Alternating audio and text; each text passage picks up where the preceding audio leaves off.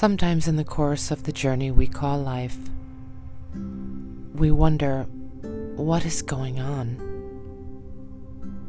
There are many circumstances that confuse us as to why delays happen. Why didn't what we worked so hard for come through when we wanted it or when we needed it? Was God not listening? We pray and yet go through times of complete silence. No answers, no solutions, just silence. The funny part of it all is how after we hang on with everything we have, we persevere, we struggle, we keep going no matter what.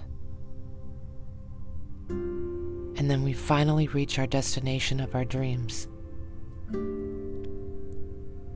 Reflection on our path clearly show why things happened the way that they did. It was for our protection, a more solid ground for us to walk upon. And it is then that we come to realize that God had it right all along. We were just impatient. It is then when we understand that the path ahead of us doesn't need us to figure out anything.